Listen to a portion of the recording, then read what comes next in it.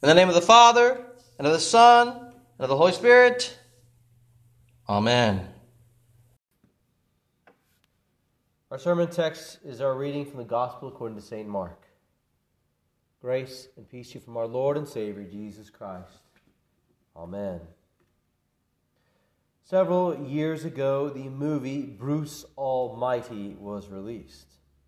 In the movie, Bruce, a news reporter, criticizes God for how he's handling and running the universe.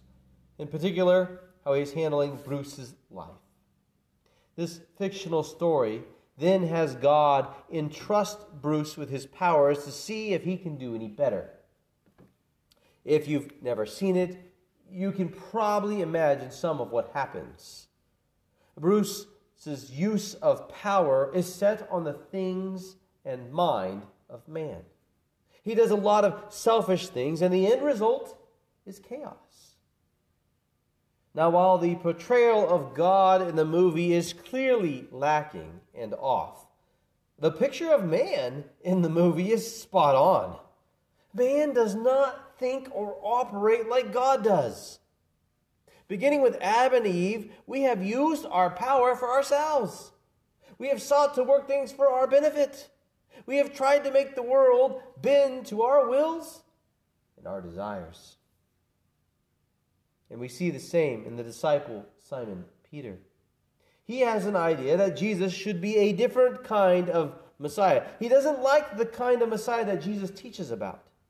He rebukes Jesus, admonishes him that this should not be.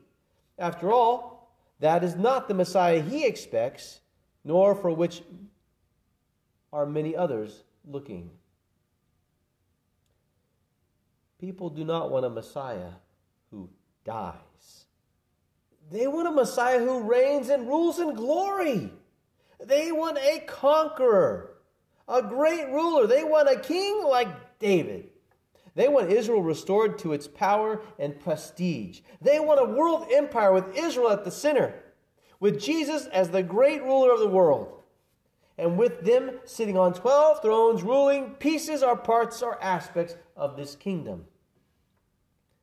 But Jesus has been anointed for a different purpose. He has come to accomplish a will contrary to the will of man, namely God's will. For God has different plans and ideas than man. God has come to accomplish something greater than conquering over the world. After all, He already rules the world. He can crush any opposition instantly. No, God comes to accomplish the redemption and restoration of His creation. And Jesus has been appointed and anointed for this. This is what Peter confesses, although he doesn't fully understand it at this point. He confesses that Jesus is the Christ, our Messiah. That is the anointed one. He confesses that Jesus has been chosen to be both the King of kings, who is the ruler, conqueror, and judge of all, and also the suffering servant, who is the sacrifice necessary to bring about our redemption. Peter confesses all this. He reveals all this, but the irony is, he doesn't fully realize what he is confessing. And so Jesus teaches plainly and frankly what it means that he is the Christ. He teaches his disciples what it means.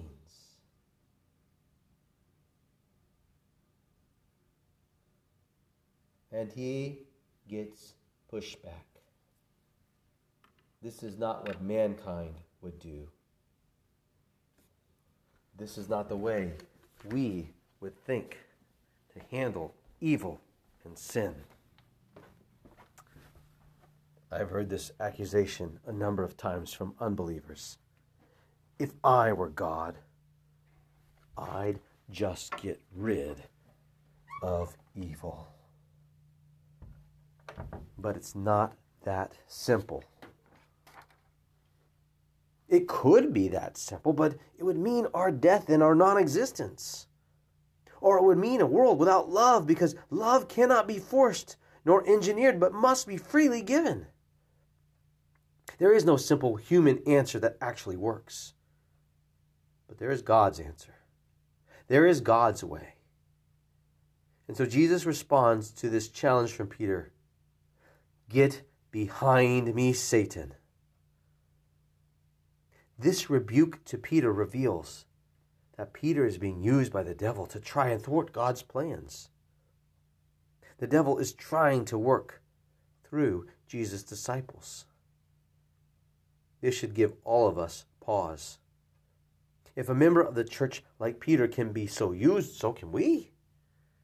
Here we find clear encouragement to be more and more in God's Word, so that His Word and will are in our hearts and minds, because our hearts and minds clearly tend toward the things of man.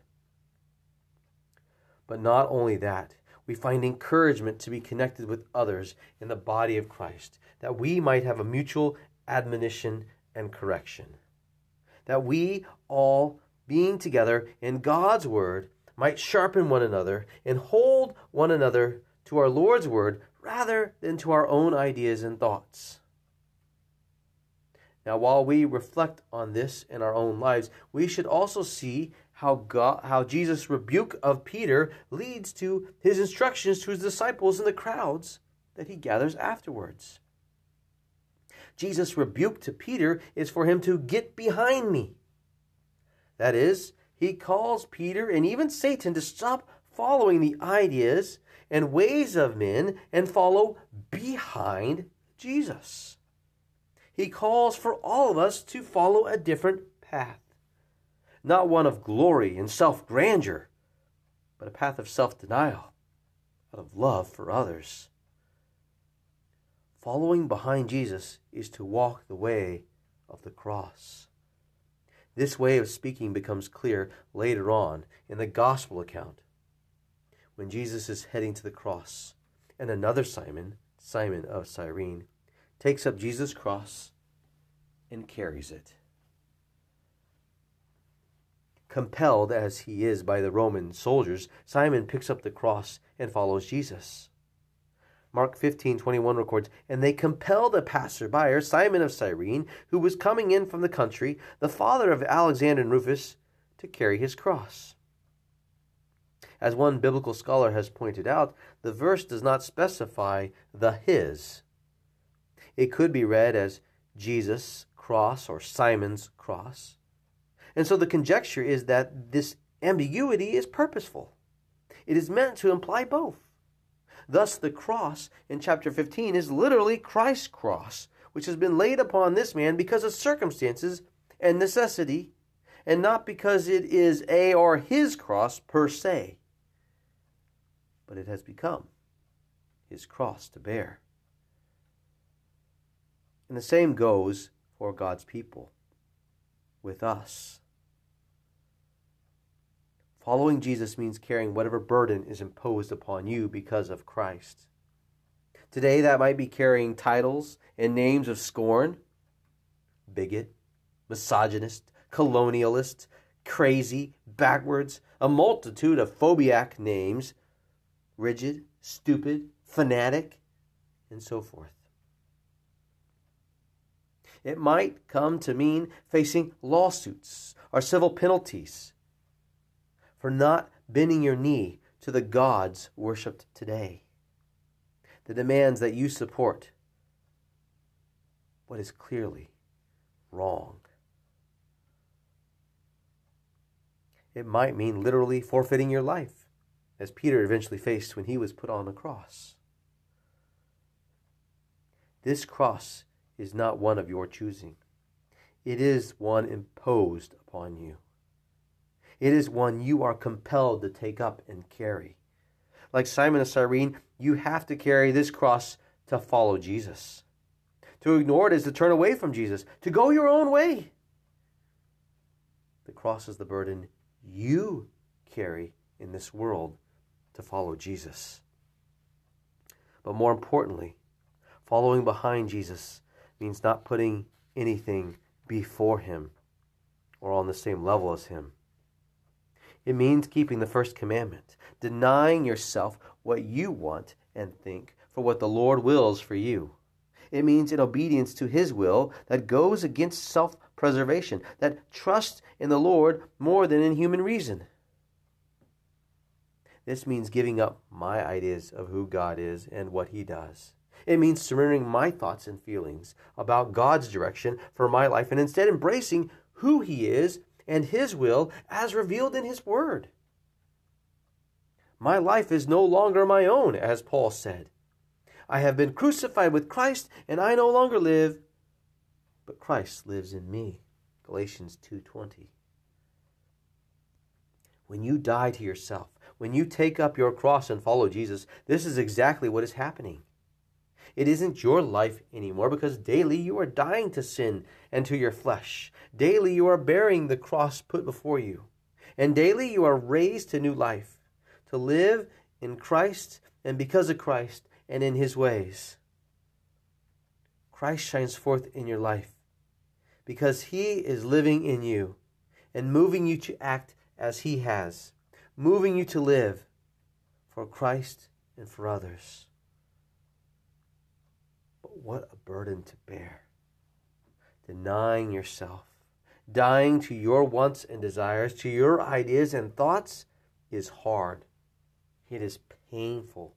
And you cannot do it, not by yourself. Thankfully, God has given you this death already in baptism. For in those waters, you were connected to Jesus and His death on the cross. In those waters, you were put to death and raised to new life. Your old life and ways have been buried in a tomb, no more to rise again. You are a new person, and your life is tied to Christ's, which means you no longer need to save your life or soul. This is good because your attempts to do so would end in ruin and destruction. This is the kind of loss verse 35 speaks about. The word for loss can also be translated as ruin or destroy. If you try to save yourself, you will ruin yourself. But those who ruin their lives for Jesus, those who wreck their lives for the gospel, those who sacrifice their name and dignity, their wealth and things, even their family and friends, for the sake of Christ Jesus and the gospel, will find their life renewed, restored, and rebuilt. For Christ is their life. Your life is not all the things you see around you, all the things you associate with living in this world. Your life is Jesus. He alone provides you with life and salvation. He alone saves you. He alone is the Christ, the Son of God, the Messiah, who bled and suffered for you so that you could have life and have it abundantly. For Peter's confession is the true revelation of Jesus.